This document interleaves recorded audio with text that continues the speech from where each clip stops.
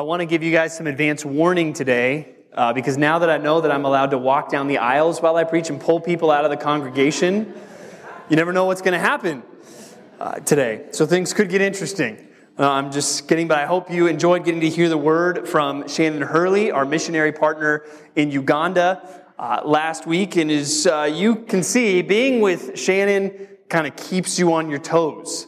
And if you think he was keeping you on your toes here in Idaho, you should go spend some time with him in Uganda. Guys, let me tell you, if you've never been to East Africa, when you're there, it keeps you on your toes. You kind of never know what's going to happen next. So when you put East Africa and Shannon together, well, you're in for a wild ride.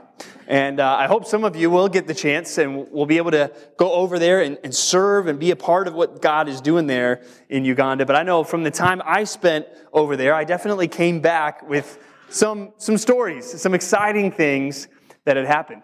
One time we were with Shannon, there was a group of us, we were traveling, and as we got a flat tire, which, isn't the end of the world. That's not that abnormal. And two of the guys on our short-term missions team, they jumped in and switched out the flat tire, and we were back on the road before too long. And now I was sitting in the rear driver's side seat.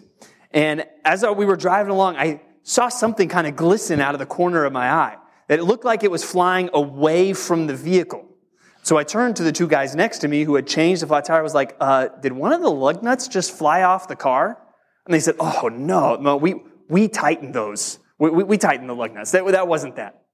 Famous last words. Because seconds later, our car came screeching to a halt there on the road. And as we opened that door, the whole rear left wheel was gone. It was just gone. And we all piled out of the car and we're just gawking, at this wheel that was just now completely missing. As Shannon went off to kind of go find out what happened. And give that a minute or two as we're just kind of looking at something we hadn't seen before. We notice Shannon coming back towards the car, except there's like this crowd of people behind him. And the person at the front of this crowd seems very angry and is carrying a big stick. And about the same time, we're starting to hear word like, wait, what? The wheel, that when it came off, it hit a little girl? And so it starts to get real tense. And as Shannon gets closer, all he says is, get in the car and lock the doors. And so we all pile into the car and lock the doors. And like I said, Uganda is exciting. So there were a few times already on that trip where I thought, this could be the end. I might die. This time I was sure of it, right? Like, it's been a nice run, but I can already see the headlines. Americans killed in response to tragic accident in Uganda. Now, Shannon was still outside, but as all of us college students on this missions trip were in that car, right, feeling like, what in the world is going to happen next? Imagine that somebody on the team said, hey, everybody, don't worry about it. Let not your hearts be troubled, neither let them be afraid. How do you think that would have gone over in the moment? We'd probably been like, what are you talking about? Now is the time for our hearts to be troubled. Now is the time to be afraid. And if you're going to tell us that, you better give us some reasons why we shouldn't be afraid. Well, obviously I did not die that day in Uganda, and also very thankfully that wheel clearly did not hit a little girl. And so before too long, we were back on the road after being pulled while still in the car on the back of a tow truck with people trying to steer it in reverse. That's another story for another time. But East Africa keeps you on your toes. But as we think about this command that we're going to see today from Jesus, hey, let not your hearts be troubled, neither let them be afraid. Asking, why is a very fair question. Because I think everybody in this room, do you want to worry? I don't think so. Do you want to be afraid? I doubt it. Do you want to have peace that passes understanding? I think for all of us, the answer is yes. Well, Jesus is commanding us to do those things. For us to do that, I think we're going to need to understand some of the why. Why is Jesus telling us we don't need to be afraid? And we're going to see he's going to give some answers clearly as we finish up John 14 today. So please take your Bibles, open up to John 14, and we're going to look at verses 25 through 31. John 14, 25 to 31. And we're in the middle of all these events and all this teaching that is going on the last night of Jesus' life. And chapter 14 forms a nice unit. It begins with this thought, let not your hearts be troubled. We're going to see that again. And then the chapter seems to end potentially with them changing location and starting to move toward the garden.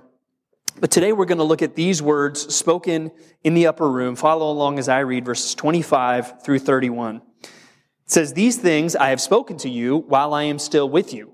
But the Helper, the Holy Spirit, whom the Father will send in my name, he will teach you all things and bring to your remembrance all that I have said to you. Peace I leave with you. My peace I give to you. Not as the world gives do I give to you.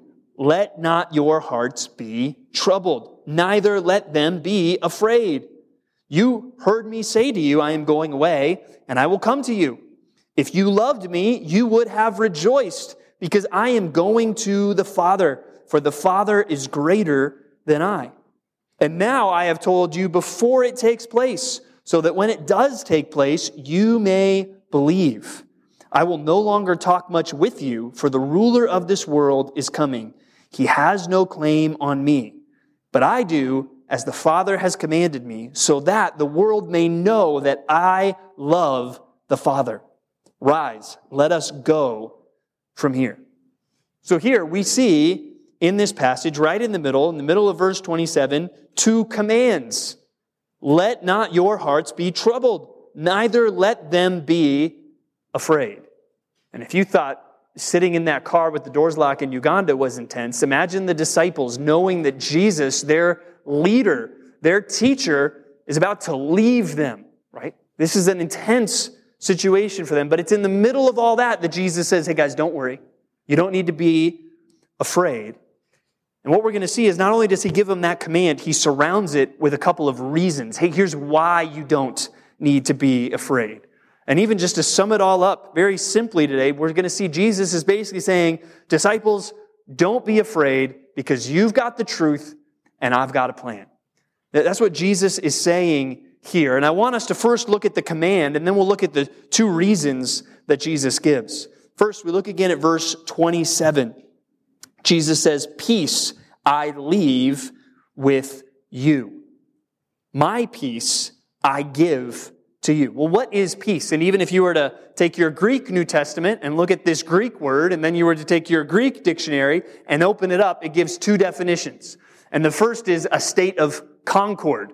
And just in case you didn't use the word concord in conversation this week, which most of you probably didn't, right? It means like a state of agreement between two people or two parties. That you have two people that usually were opposed to each other, but now they're in agreement. They are in harmony. They are at peace. And the second definition that is given is a state of well-being. And now we're going to see in Jesus, we get both of these, and you can't really have one biblically without the other. First, there needs to be a state of concord. Keegan already reminded you, so you should be ready. Last week we talked about how there is still working on it, still waking up a little bit, and his way is right. Well, we have to remember that without Christ, that's not very good news because that king is our enemy and we are not walking in his way. We need peace between us. We need a state of concord between us and God. How in the world are we going to get that? Jesus. He's the one that's going to give that peace. And this isn't a subjective, how do you feel peace? This is an objective state of fact peace. And he gets this peace by the life that he lived, the sacrificial death that he died and rising again. He has made a way for there to be peace between you and God. Though you were once the enemy of God, now you can be his son or his daughter, a part of his family, and that's all offered through Jesus Christ. And if you have that peace, that state of concord, well, then you can have the state of well-being, the state of calm that we think of when we associate with peace. And I love how it says it in verse 27. He says, my peace I give to you. Was Jesus going through something pretty intense when he's saying these words? Does he know that he is about to be abandoned, tortured, and crucified? Yes, he knows all of these things. Does it look like Jesus is freaking out? Or does it look like he has peace? This is where you can respond. Well, freaking out or peace? Peace.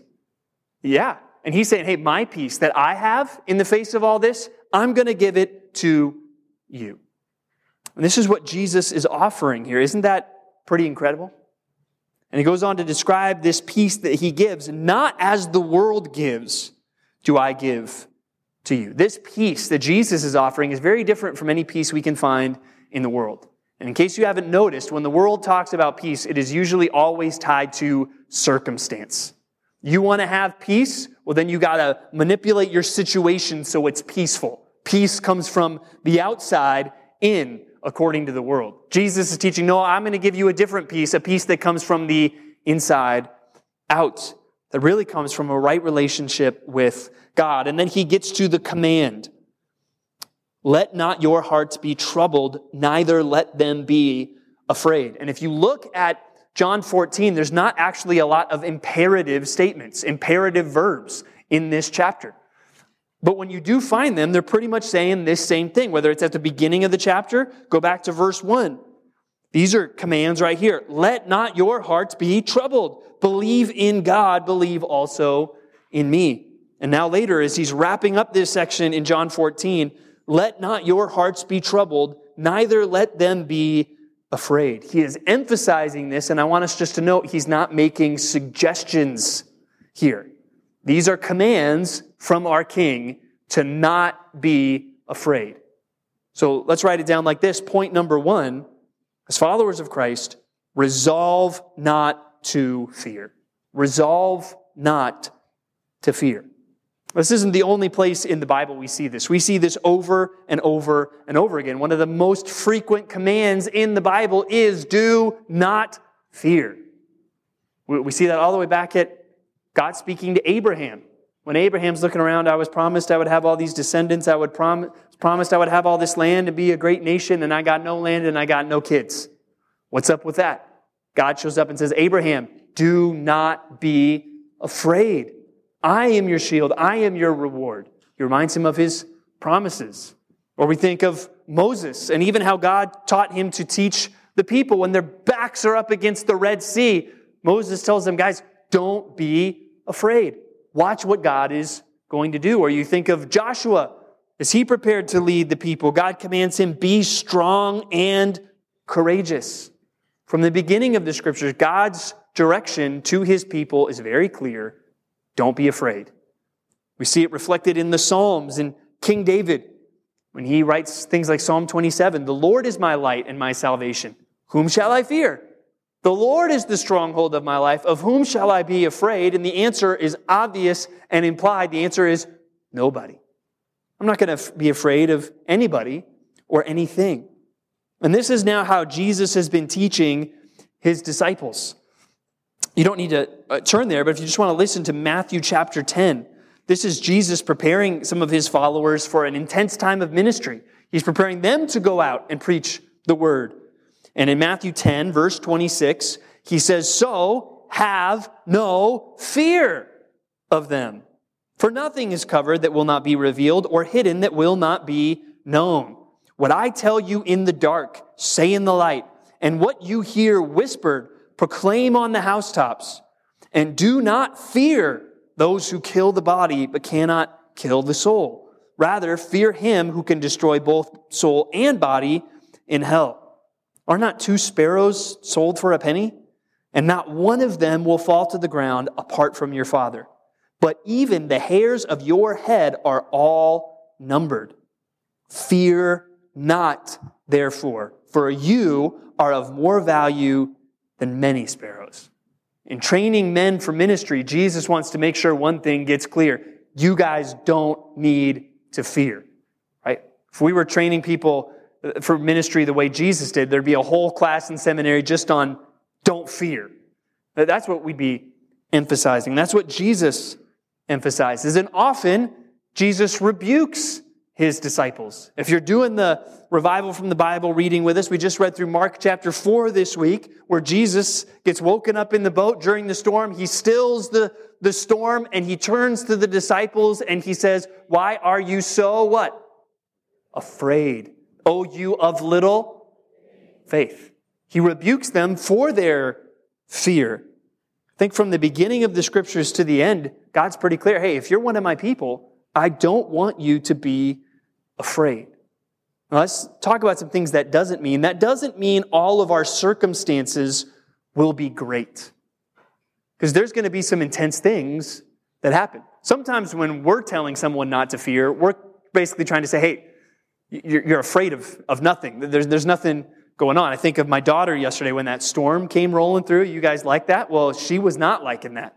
She was like, well, all this wind, I saw lightning. Well, what are we going to do? And I'm like, don't be afraid. We're inside of our house. There's nothing to be scared of. Like, this circumstance isn't even remotely frightening. We need to grow out of this. Well, that's not what Jesus is saying here. He's not saying, hey, everything is going to be fine. No, there's going to be some intense things that happen. Think about what these people he is talking to are facing. 10 out of 11 of the guys he's talking to will be martyred. So it's not, hey, guys, you're going to have a nice life. Everything's going to be fine. Everything's going to be rosy. No, don't be afraid, even though trouble is coming. As we think about some of the things that you will face in your life, you're going to go through trials that aren't easy, that aren't fun, that are painful, that are difficult. But it's even in those situations that God is saying, don't be afraid. Let not your heart be troubled.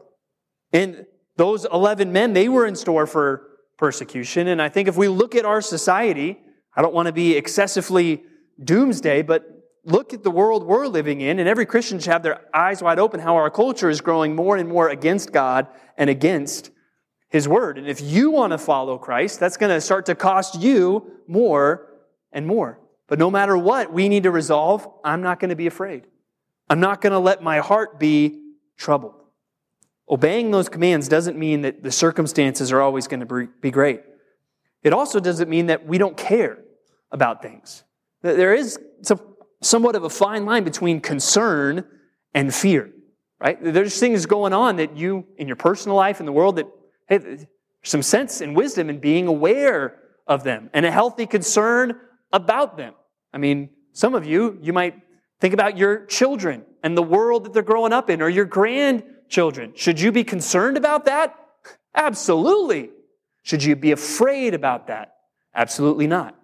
And when we kind of cross that line to where we're freaking out, we're losing control even of our thoughts and our minds, we're doing what Jesus has told us not to do. And another thing this doesn't mean that there will be no internal struggle. We got a wide variety of people in this room. And some of you, just with the disposition God has given you, you're just naturally stoic, right? Doesn't matter what's going on. You're sleeping fine. It doesn't affect you.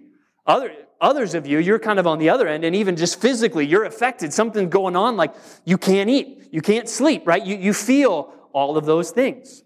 And this does not mean, this peace that Jesus is offering and this command to not fear doesn't mean that there will be no physical struggle even as you seek to follow Christ. And even a word to those of you that maybe are more disposed towards those anxious feelings, consider Jesus even this night. My peace I give to you. Does that mean that this night Jesus was just like, oh, this is great, everything is fine? There was no struggle? There was absolutely struggle. Earlier in John 13, he says, my soul is troubled. Later that night, we know from the other Gospels, he's going to be pouring himself out in prayer, sweating like drops of blood. Doesn't mean that it was easy to not fear. What does it mean? An old preacher in England, Martin Lloyd-Jones, defined faith even this way. Faith is the refusal to panic. That's what it means. That even though the circumstances might get scary, even though my stomach might be in knots, even though there might be some things I legitimately need to be concerned about, I will not panic. I will not freak out, because that is what God has told me to do. No matter what happens, to you personally, to us collectively, we will not panic. We will not freak out. We will not fear. We will not let our hearts be troubled. And one last thing, as we think about this command for peace, this peace, it seems, is not available to everyone all the time, because there's clearly an opposition. There's this peace versus the kind of peace that the world gives. So this peace that Jesus is talking about is available to followers of Jesus Christ. So the question you got to ask yourself today really is, are you with the world or are you with Christ? Because if you are with the world, following the world, walking with the world, you will not know this peace. And I guess maybe I misspoke when I said this peace is not available to all. It is available to all because you can become a follower of Jesus Christ. Turning from your sin, putting your faith in Christ, who died for you, who rose again. That is the path towards knowing this peace. You want to know this peace on the inside? Well, then you've got to make peace with the King. And the only way to do that is through Jesus Christ. It's not through trying harder. It's not through doing better. It's through faith in what Jesus has already done. That's how you make peace with the King. And if you know, man, I've got no peace in my life, I'm panicking, I'm freaking out all the time, then maybe for you, step one is, well, then I need to make peace with the King by bowing the knee to King Jesus and looking to Him as Savior and Lord. But for those that are following Christ, He's telling all of us, guys, don't be afraid because you've got the truth and I've got a plan. We want to see that first reason why, which again is a fair question. Hey, if I'm not supposed to be afraid, why shouldn't I be afraid? Well, I think we're going to see two compelling reasons in this passage. And the first one is at the beginning, before we get to that command, to not be troubled. Look again at verse 25. It says, "These things I have spoken to you while I am still with you. But the Helper, the Holy Spirit, whom the Father will send to me, He will teach you all things and bring to your remembrance all that I have said to you." So put yourself in the shoes of the disciples, or the sandals of the disciples, so to speak.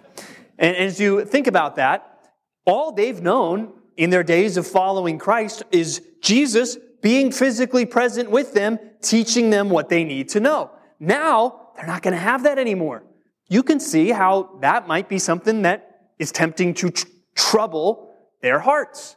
But Jesus is saying, guys, I've spoken to this while I'm with you, but the teaching that you're getting from God is not about to end because you're going to get another helper. You're going to get the Holy Spirit, whom the Father will send in Jesus' name. What does that mean? That means with the power and with the authority of Jesus.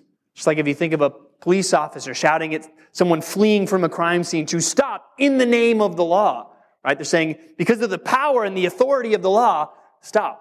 Well, the Spirit is coming in the name of Jesus, with the power and the authority of Jesus. And He describes what He will do. He will teach you all things, and He is going to help you remember. I want to look at a few verses here, because this is a theme that comes up several times in these chapters we're looking at. Go back to verse 17 in John 14. Well, I guess verse 16, where He says, "And I will ask the Father, and He will give you another helper to be with you forever, even the Spirit of truth." And I said when we went through it then, I'm like, we'll talk about that in a couple weeks. Well, here we are. It's a couple weeks. Let's talk about it. And let's also look at what's going to come a little bit later in chapter 16. Chapter 16, verse 12. Very similar idea to what we're seeing right now in chapter 14, where Jesus says, "I still have many things to say to you, but you cannot bear them now." Well, Jesus, how's that going to work? Because you're leaving. How are you going to tell us more stuff when you're gone? "When the Spirit of truth comes, He will guide you into all the truth. For He will not speak on His own authority, but whatever He hears, He will speak, and He will declare to you the things that are to come." So even as we think through that, what is the Holy Spirit doing?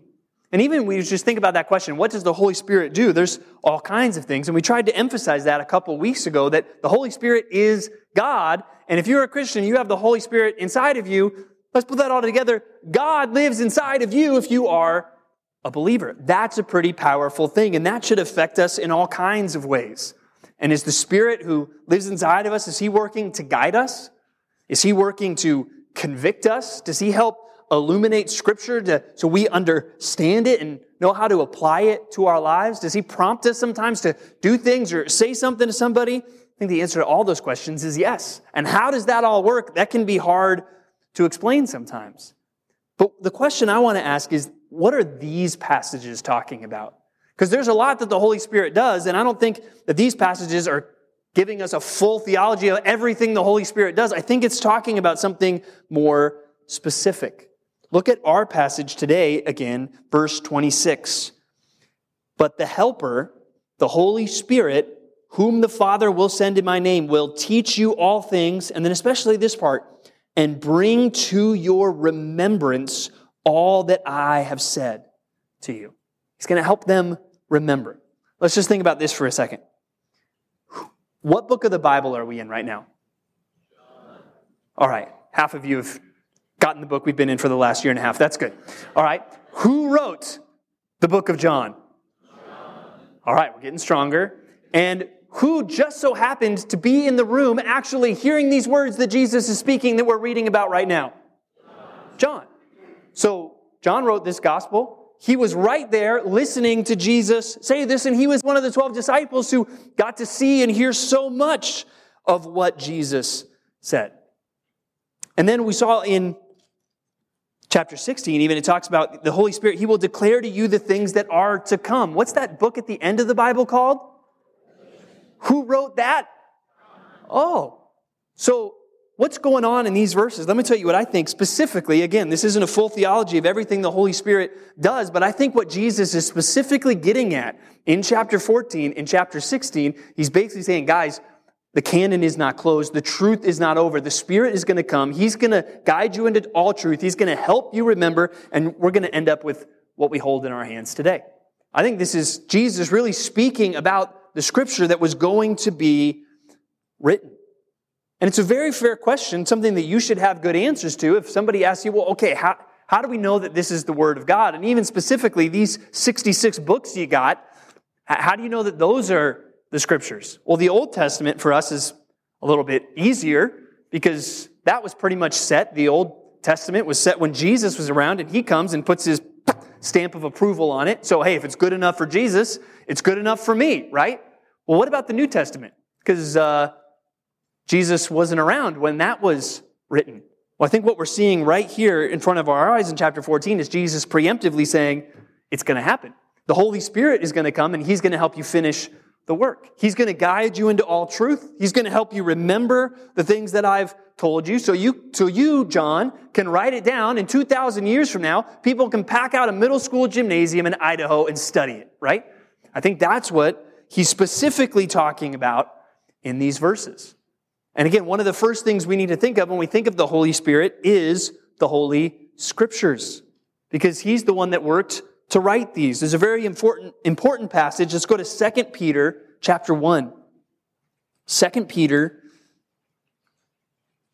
chapter 1, and it describes even how did the Scriptures come to be.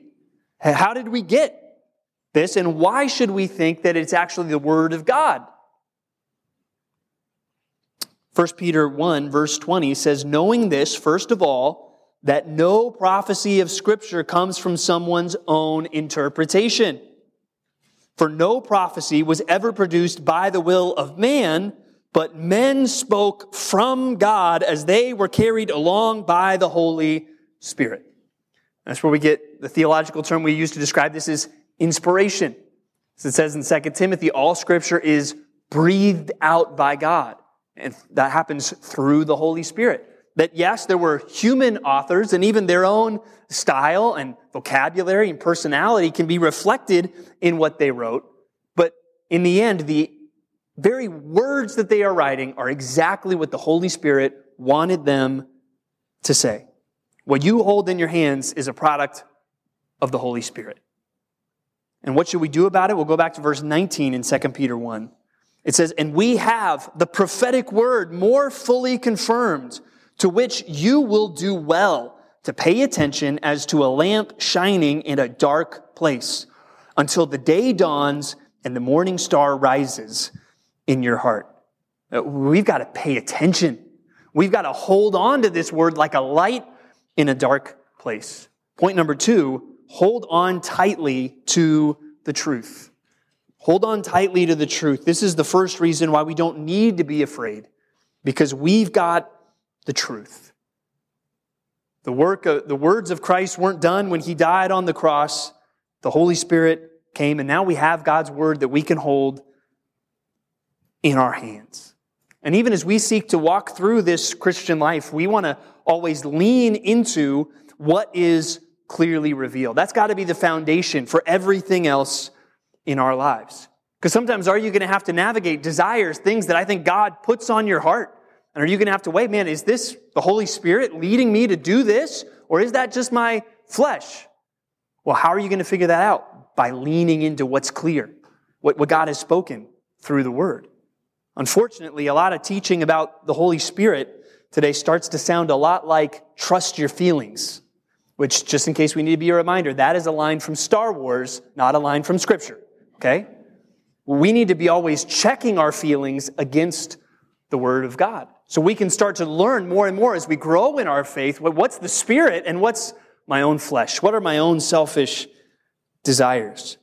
Because unfortunately, we can be confused about the two. We need the Scriptures to inform us. And in this dark world, we need to hold on tight to this lamp. If you think about being in a dark place, or maybe the power has gone out in your house at night, and you're trying to find something, or if you've ever done some spelunking and been exploring caves, or you're out camping, right? And there's no lights from the city, and you hear rustling in the bushes, and you want to find out, is that a bear or is that my buddy? Because that's going to make a difference with what I do with this gun I'm packing with me, right? You want to know, well, what are you going to use? You're going to hold on to that light. That light is gold in those dark situations. Well, we live in a dark world. And everything that we see, we need to be checking it with the light of Scripture. They say that we live in the information age, right?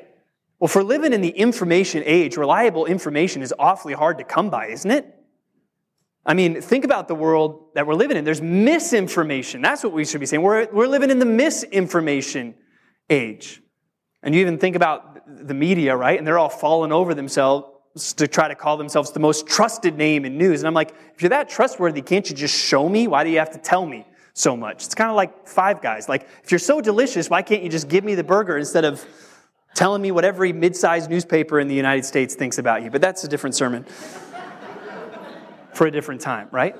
And that's where most people, they're not out to just try to tell you the information. They've got their own agenda. And most of the time, they want to rile you up, because the more you get riled up, the more you pay attention to them, and the more attention you pay to them, the more money they make. And then you get beyond that, and it's just like the wild, wild west of the internet. And what am I going to believe? What's really true? Well, first and foremost, we pay attention to this, and we examine everything else that we see by this. This is our lamp. And we need to hold on tight to it. And I want to ask you, are you giving more attention to the Word than you're giving to anything else? I'm not saying there aren't good places we need to get information, and we should be aware of what's going on in the world. But the primary source of information is God's Word. And we're checking all the other information we get against God's Word. You want to know what the most trusted source of news is in this world? It's this book right here. And we're going to filter everything else through that. And I want you to think, what gets most of your attention? Is it God's Word? Or is your favorite conservative commentator on Twitter? Is it God's Word? Or is it your favorite mom blog? Is it God's Word or fill in the blank? And maybe it's not something you think you're getting information from. Maybe it's just, man, all that information, I can't handle it, so I want to escape. So is it God's Word or social media? Is it God's Word or sports? And none of those things I'm saying are bad things, but something has to be primary. Something has to be first. And what needs to be first is God's Word. And that needs to be personal for every single person here. You're going to make choices this week. What am I going to focus on? And at the center of that focus needs to be the truth that Jesus, I think, is promising right here in John 14. You need to be committed to that as an individual, and we need to be committed to that as a church. The first two distinctives of our church, if you look on our website, are the Bible is central, and we're going to showcase expository preaching. It's going to be all about this book at Compass Bible Church, because the fads of ministry are going to come and go. The ideas of the world are going to come and go, but the Word of God stands forever. And that's what we're always going to look at. And sometimes we're going to have to evaluate the fads of ministry and the ideas of the world, but we're going to always do it by looking at this book first and seeing what does God have to say. And we've got to remain committed to that as a church. And really, that's going to look like day to day, you looking to God's word before you look to anything else. We don't need to be afraid because we have the truth and Jesus has a plan. And that's really the idea of what I think comes after the command in our passage. When you look at verse 28 to the end of the chapter. 29, Jesus is even emphasizing, hey guys, I'm telling you this ahead of time so that I can show you, I know what I'm talking about, so I can show you I am in control of the situation.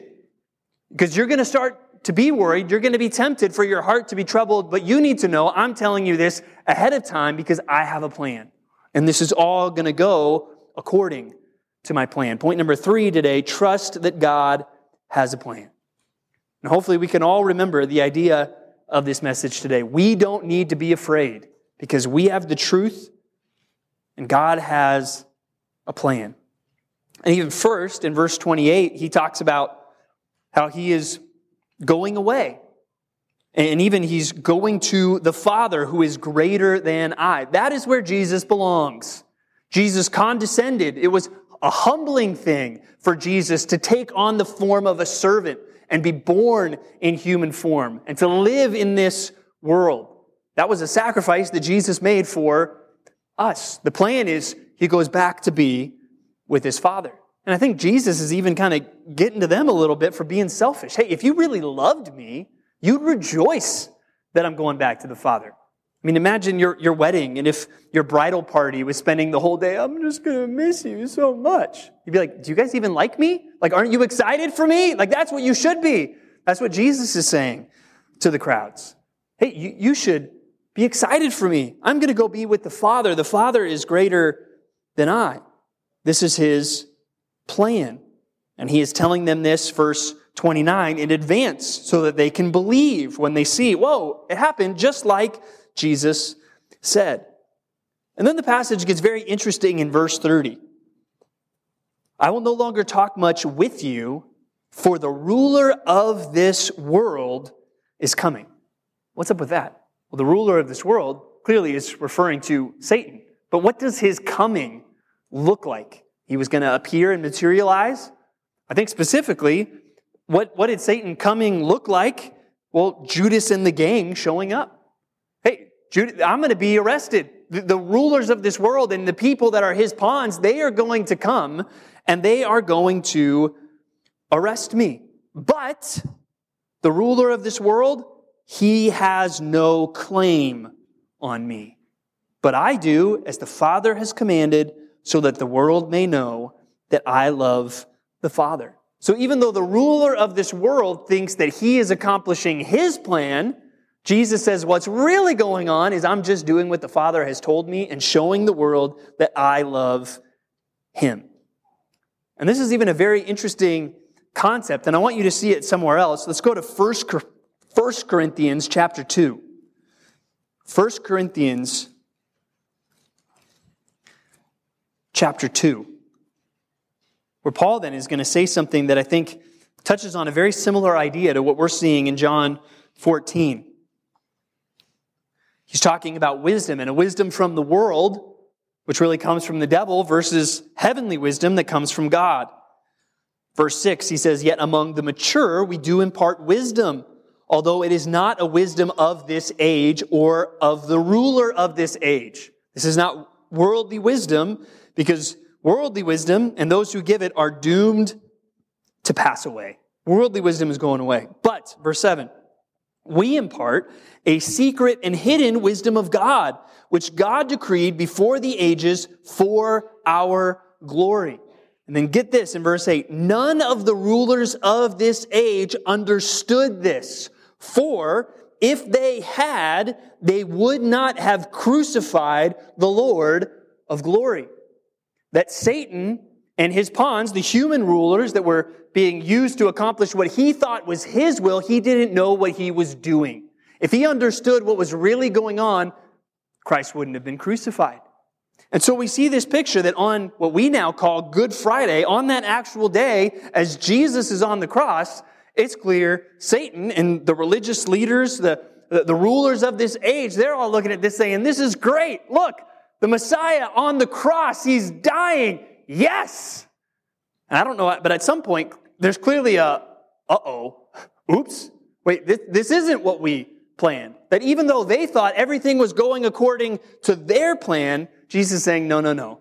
Everything is going exactly as I have planned it. And the ruler of this world has no claim on me. On that day, the rulers of the world, they're playing checkers while God is playing chess. And he knows everything that is going on.